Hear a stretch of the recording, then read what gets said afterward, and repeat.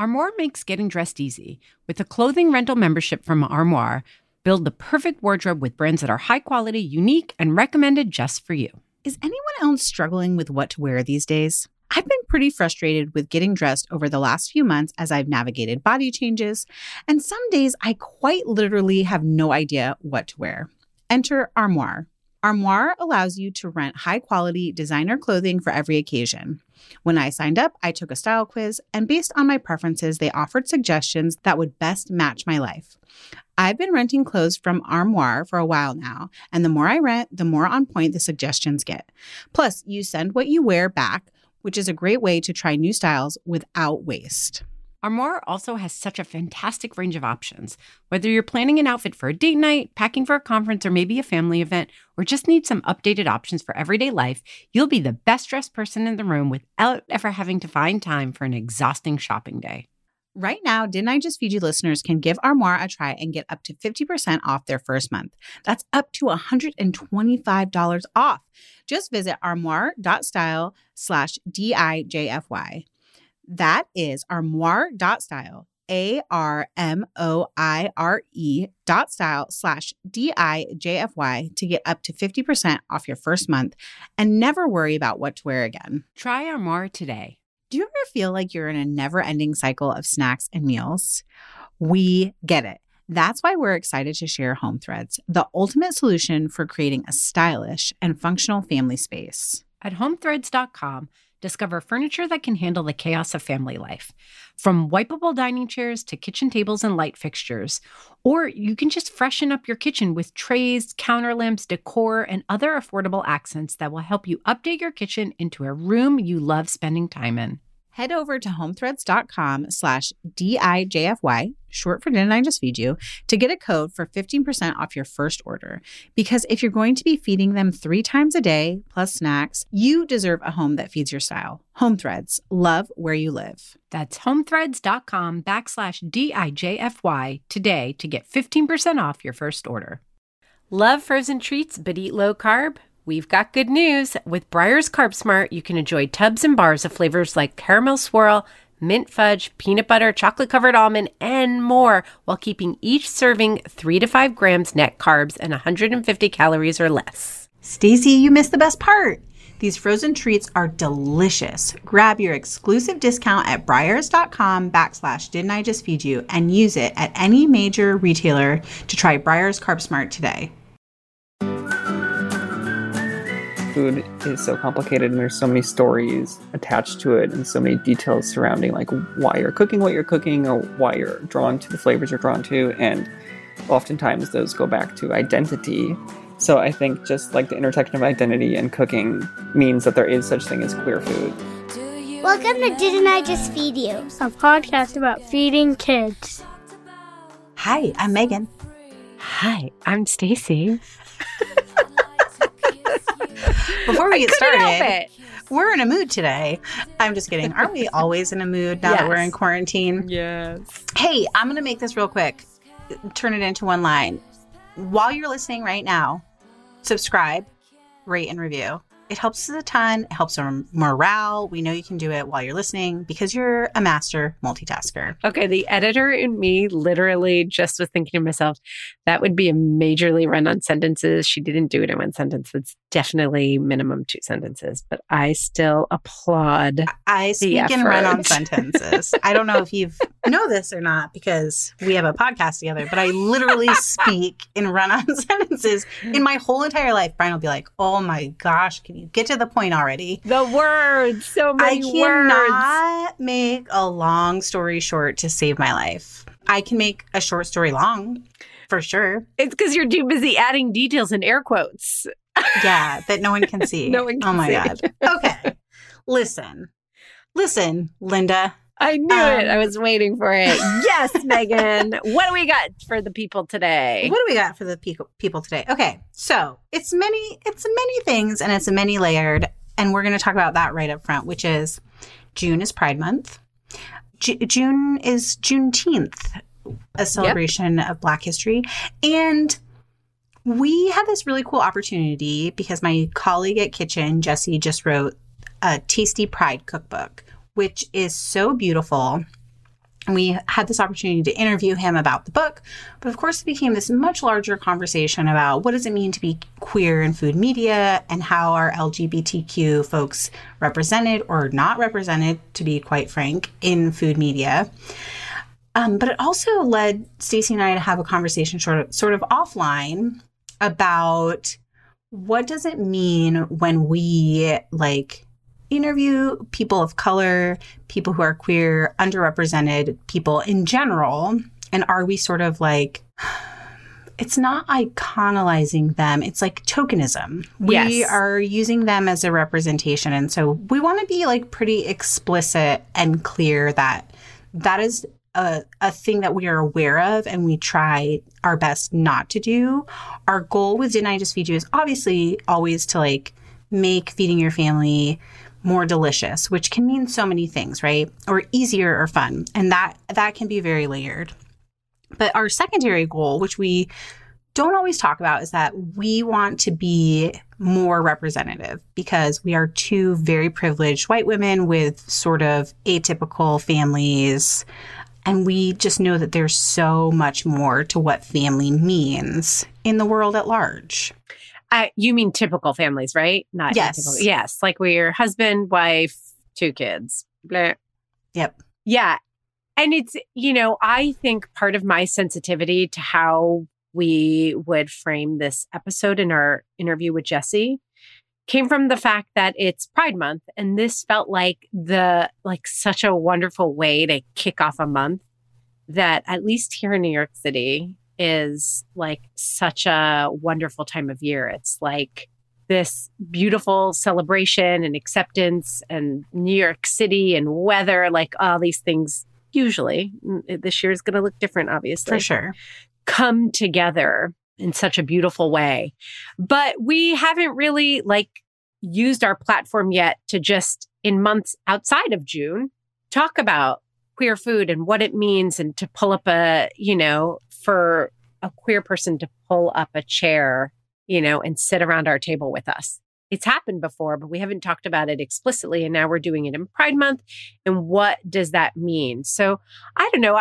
I think that as white cisgender women who come from privilege, financial privilege as well, it's really about being aware and being willing to have the conversation, get feedback, tolerate it when you've done it wrong, and then keep expanding your worldview. And that happens by continuing to pull up a chair at every moment that you can. But it just sometimes you don't want to do it wrong. It feels scary to do it wrong.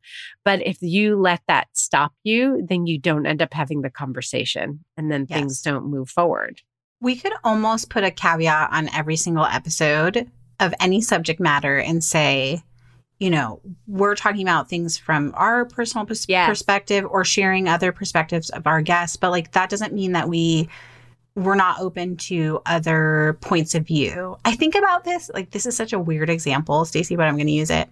We did the whole episode on cheese around the holidays. And we had someone in the listeners group be like, that was so great, but also what about vegan cheese? And it started this really great thread. So it's that thing of there's lots of meanings to representation and a lot of different points of view in food in general. And if you don't feel like we're covering something correctly, we have the listeners group, we have email, we have DM. We always want feedback because that's the only way we can be better at what we want to do, which is be inclusive. 100%. And our conversation with Jessie was really great. He's awesome. You're lucky you get to work with him all the time. He has the best dry sense of humor. And it's just incredibly refreshing. I don't know any other way to explain it than that. And also his Instagram feed is so beautiful. We both love to bake. So we have a lot of baking conversations on Slack. He's just a really great person in general. And this book is seriously incredible. I can't understate what a cool project it is, but also I want to make all the recipes in it. Yeah, right. So that's the bottom line. So this book actually does good. And Jessie will talk to you all about what his how he approached doing this book and how he wanted it to give back in a really meaningful way that went beyond just representation to the LGBTQAI plus community. But like the bottom line is that if we're paying for a cookbook, we want the recipes to be killer. Yes. And so we do ask Jesse his 3 favorites. And I have to say, literally my mouth is watering as I go through this. There is so much Puerto Rican style pimento cheese, number 1 on my list. Yes. That shiz looks amazing. Oh my gosh, there's so many. I'm like scrolling through. Which is your favorite? Okay, I have to pull out another one of our kitchen colleagues, Amelia Ramp, contributed a recipe for these cauliflower with like Gouda sandwiches on them. What is it called? Let me find it.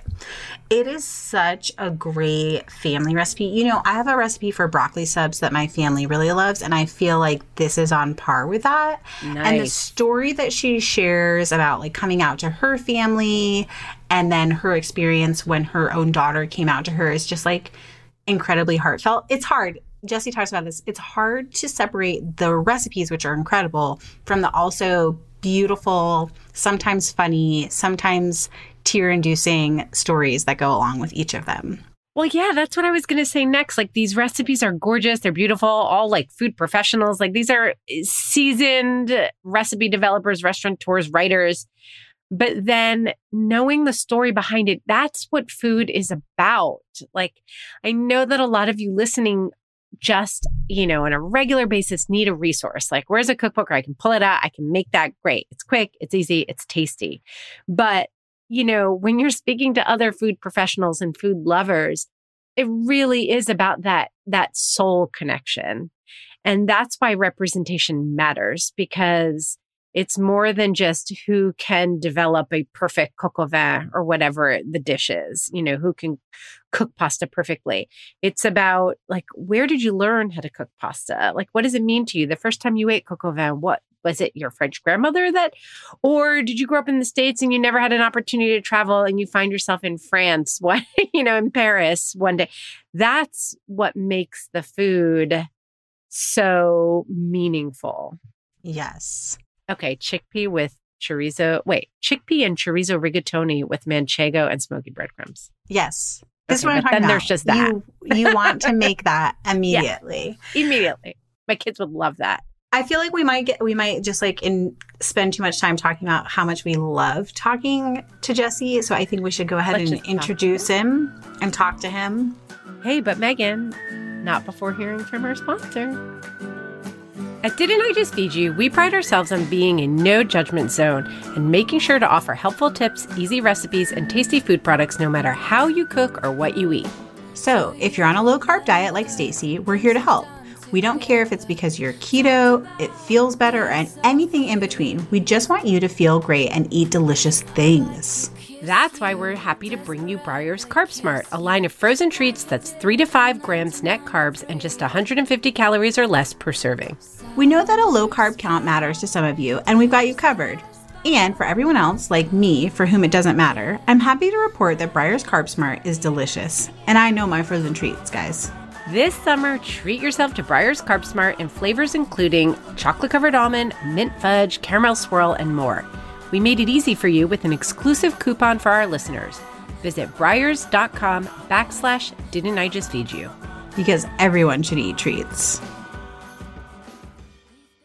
Jesse Shevchuk is a recipe developer, food writer, and stylist based in New York City. His work has appeared in such publications as BuzzFeed, The Kitchen, of course, Food 52, and Bake From Scratch.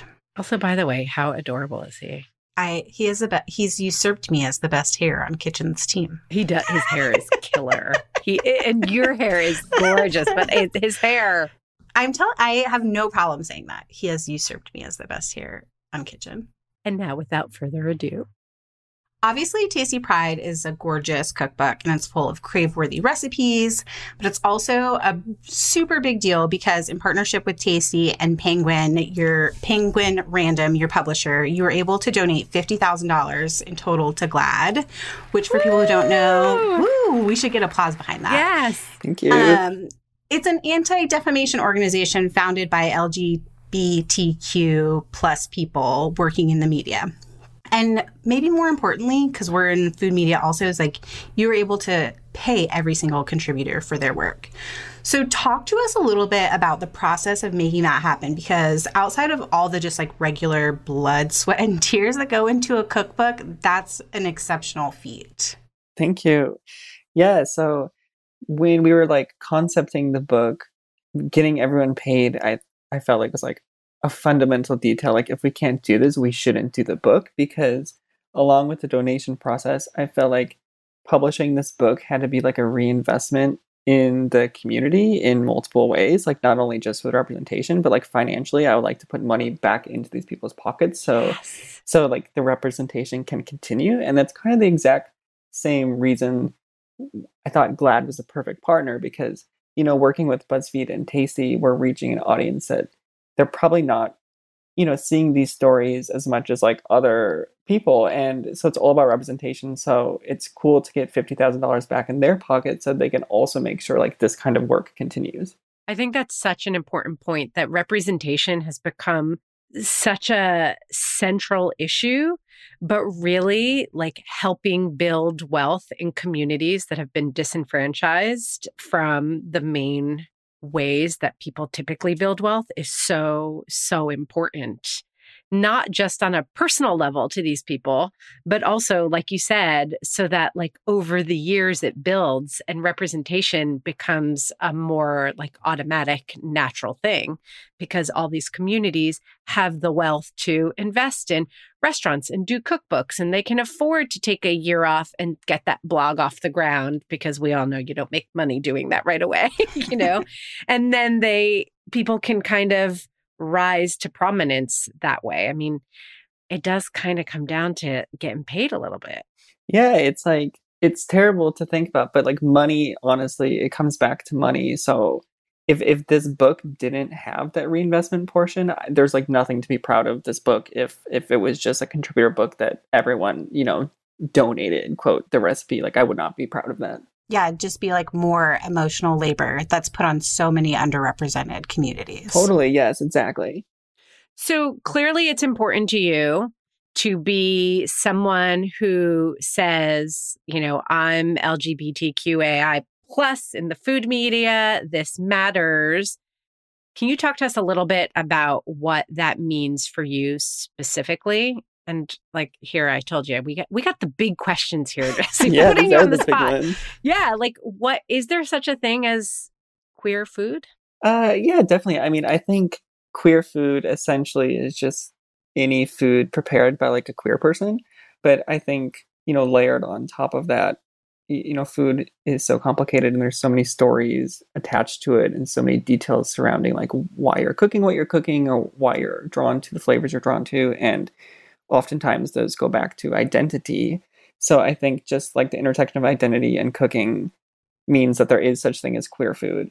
And I think like personally being like outspoken and trying to be visible within food media is important, because when I was working at BuzzFeed, it took a while, but I realized like, wow, this audience is massive.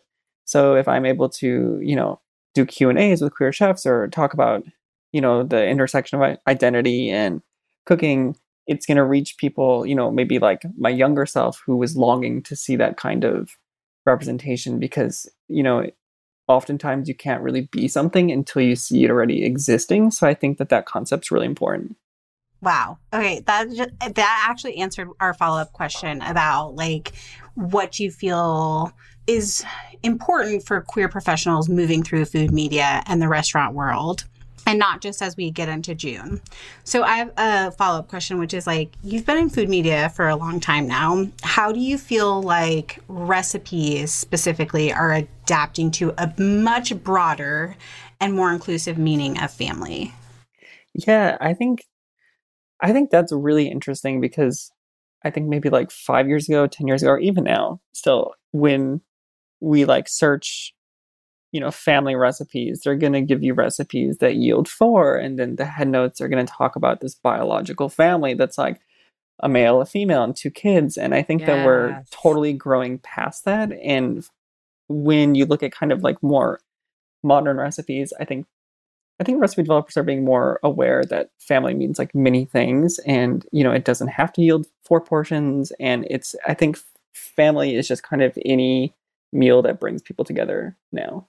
Oh, I love that you bring that up, because I do think that people struggle with, a recipe is a recipe, but actually how many people it serves, what the head notes say. There's all this stuff embedded in the way that recipes are presented that speak to what we as a culture consider a status quo that is invisible to those of us who are part of the status quo.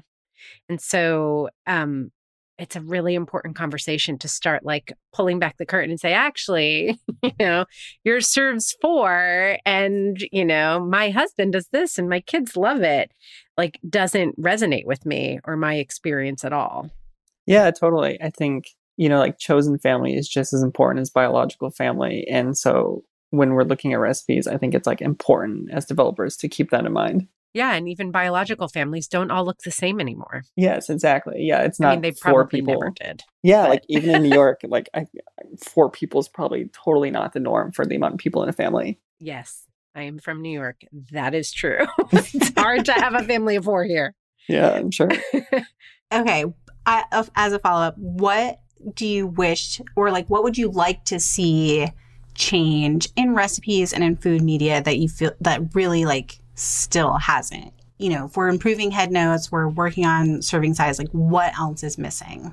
I think like going back to representation, I think it's important to get, quote, experts in their field, like to write about different recipes, and not necessarily saying like, oh, get a recipe developer to write this, paella recipe, but maybe get someone who's familiar with that culture or grew up with that culture to tackle that versus, maybe someone on staff at various media companies wouldn't be the right person to do that. And I think going along with that, it's just going to make like the head notes and the stories behind them so much deeper, and it's going to help people kind of like realize the cultural significance of what they're cooking. And I think there is a conversation that has started to happen over the last few years around culture and cultural appropriation in food, and white food writers popularizing recipes like the stew, when actually there's a rich cultural, long time history behind the combination of ingredients that you've pulled together.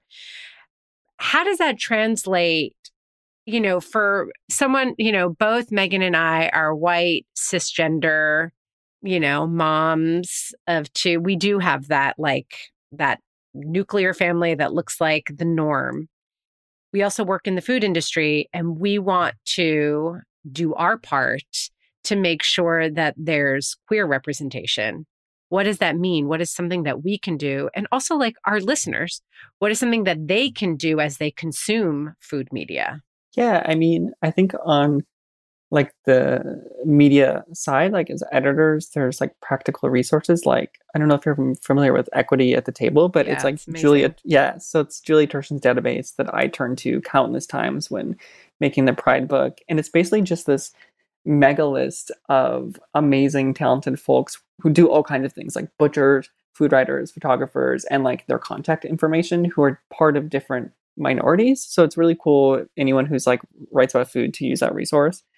And then I guess from like a consumer and reader standpoint, it's just, I mean, that's a hard question, because we're looking for great recipes. But I think something like this stew, look at the ingredients that are in it and just try to think about like, where do these influences come from? Is the writer crediting them? Are they at least mentioning like, oh, this came from a chickpea curry that has existed forever? And like, if not, I don't know, maybe like Google chickpea curry and see if there are other iterations that are from people who are like acknowledging that cultural background. Yeah. When I recently published a cookbook, and it's a chicken dinner cookbook. So I really struggled at first with like, how am I not going to have to dip my toe into cooking from around the world? Like, everybody cooks chicken, and it felt impossible. And I did a lot of reflecting and decided that for me, the thing to do was to stick to recipes that I had a personal connection to. And then also to use the other spaces in the cookbook, in particular the head notes, to really make sure that I reference history and that I pique curiosity. And so this idea that as food writers, we can pique curiosity so that you can learn about, food is such a wonderful way to learn about culture and people. But also as a reader or as a consumer of food media, I do think that that's a great point, that use food to pique your curiosity about ingredients in history and geography and culture and all of these different things, because I think all three of us can say with confidence that there are really no brand new recipes. We're all really doing twists on things that have been done for many, many years and generations before us in all different cultures. So I love this idea of piquing curiosity. But also, as consumers, we do have some power too. In recent years, there have been brands who have done big things for Pride Month. What's your take on that? I think of the Oreo cookie, the big rainbow Oreo cookie that they did. And they did a whole series of ads and products. How do you feel about brands showing up for Pride Month? And are there any watch outs for us as consumers from your point of view? Yeah. So I feel like recently I'm actually getting a lot of pitches from different brands who are doing Pride Month things. And the first thing I ask is is any aspect going back to charity? Is any percentage of sales being donated? And I think that's truly the number one thing is, if you're going to slap a rainbow flag on something, something has to be reinvested in the community for you to be able to use our identity in that way. And then additionally, there's other details that you should look out for. Is this narrative that they're painting positive?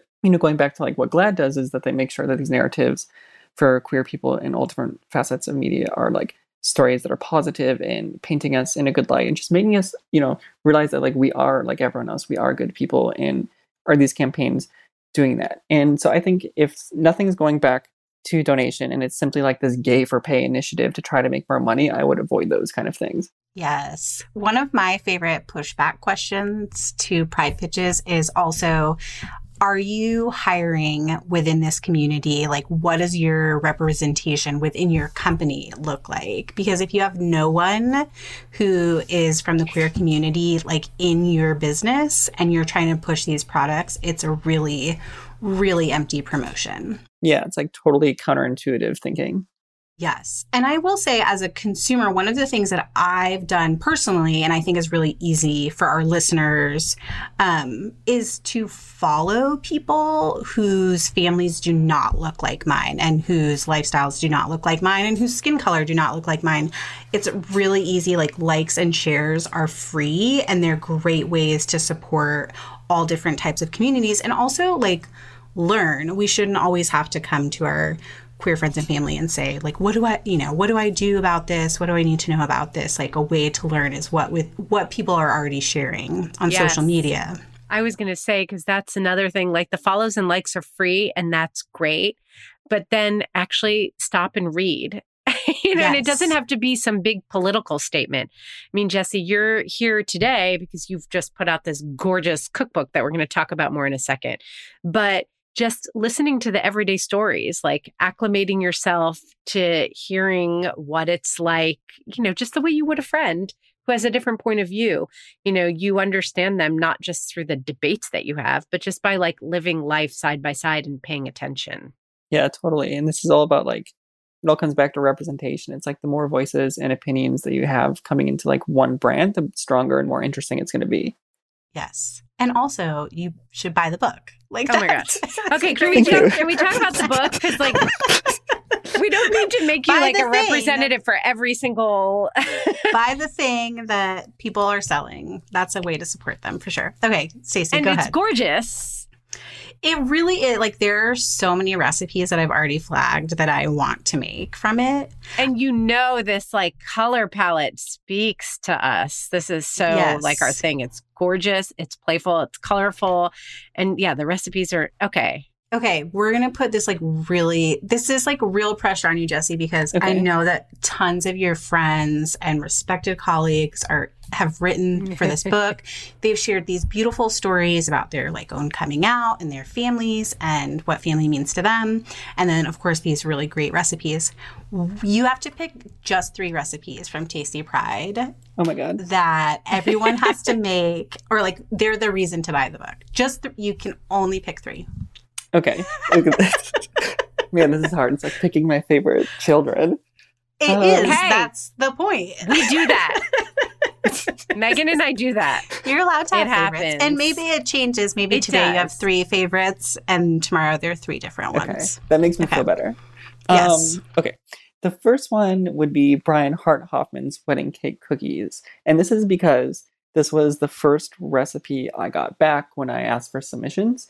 And the kind of guidelines I gave for the head note was so broad. I had no idea what this was going to shape up to be. And Brian basically sent me this head note about how growing up, he loved weddings. He would go to them as just part of his family culture. And then as he grew up, he got like really depressed because he realized he would never be able to marry like the person he loved. And then, fast forward to legislation changes. He met his husband. He got married in his backyard. And these like cookies are pretty much like this idea that like a celebration is never too far in reach. And so when he sent that, I was like, oh my God, I started crying like this. Wow, this could be like an important thing. That's a good It's a one. great one. Yeah. I'm starting to tear up. Okay. Okay. Jessie, it's emotional in quarantine. Oh my God. I'm Starting with telling people that. a doozy story. That's beautiful. Okay. Okay. Number 2 is, so Bill Yosis gave me this chocolate cake. And so originally he gave me pie recipe, I want to say, because he's like a total pie expert. And I was like, question, because he was the pastry chef for the Obama administration in the White House. I was like, I know that like some huge legislation changed during that time. Do you have any relation to that? And he's like, oh yeah, there's this chocolate cake I would make for like celebration days. Like we probably made it the day that, Obama first voiced his support of gay marriage. It was just like their go-to thing. I'm like, I want that cake recipe. So that's probably my number 2. Also a great pick. Yeah, everything I'm just like taking back to stories. I think maybe Justin Chappelle's salmon salad was another one. Like the head note just really resonated with me. I'm just picking all head notes that made me cry, essentially. That's fine. We like that. We're here for that. So it's like this salad of just like greens tossed with rice and like flaked salmon. And he wrote about how he met his now husband, and I guess like he wanted to impress Justin. So he cooked this, I guess, interpretation of the salad, but he was trying to plate it really beautifully. So he made like this halo of like arugula that like surrounded a piece of fish. And it was just like horrible. But like Justin realized like, oh my God, if like this man like cares so much to cook something and impress me. And it was like, in quotes, the first time what some people might call like a normal life, like a life in which someone cares so much for the other person that it's like a heartfelt effort into making this beautiful plating. So that was another one that made me cry. And it's funny because when we were on set, we shot 2 versions of the photo. The second one was the halo photo to make it look horrible. And unfortunately it didn't make it into the book, but I thought it was hilarious. Yeah, I feel like you're going to have to share it as a follow-up at some point, like in your stories or something, because we need to see that photo. Oh my God, actually, maybe I'm going to ask for it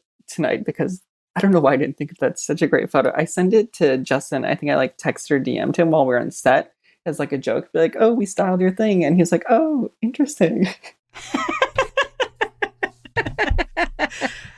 That's so sweet. Okay, next week we'll ask you what your next 3 favorites are, so you don't feel so bad to not talk about. There are so many, so many incredible recipes and so many incredible people in this book. So really, like super brass tacks, and we will put links to anything you mention in the show notes, so our listeners can go right there and do action now.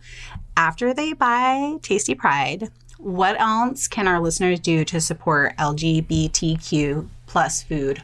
Like right now, we put a big donate button to GLAAD? Tell us. Yeah, I mean, I think so. If you have the book in the back few pages, it breaks down everyone's bio, the contributor bios.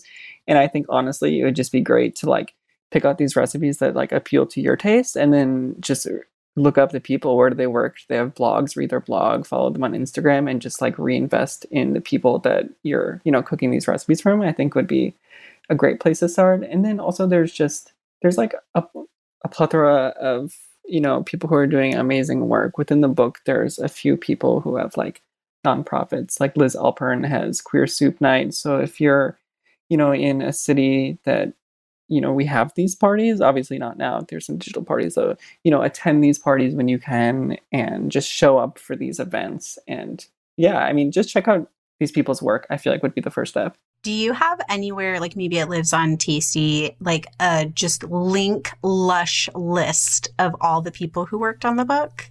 Ooh, I don't know if I do.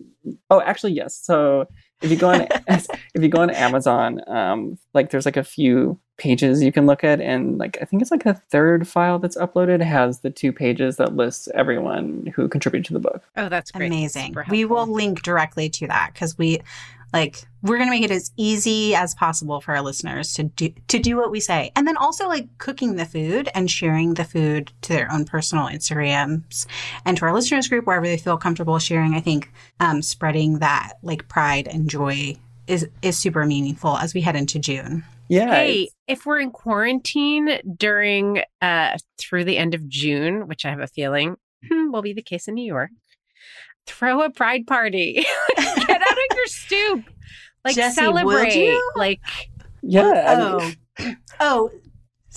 Stacey, you're saying our listeners should throw yeah, a pride no, I'm party. saying, Okay. I'm telling our listeners, like, I go love out that there, even more. like, celebrate, like, make it a party where you are. Don't make it so that people are missing out, that they can't go to some place and gather in a huge crowd and be who they are. Like, make your street the place, your block, the place where people are welcome to come out and celebrate safely this year.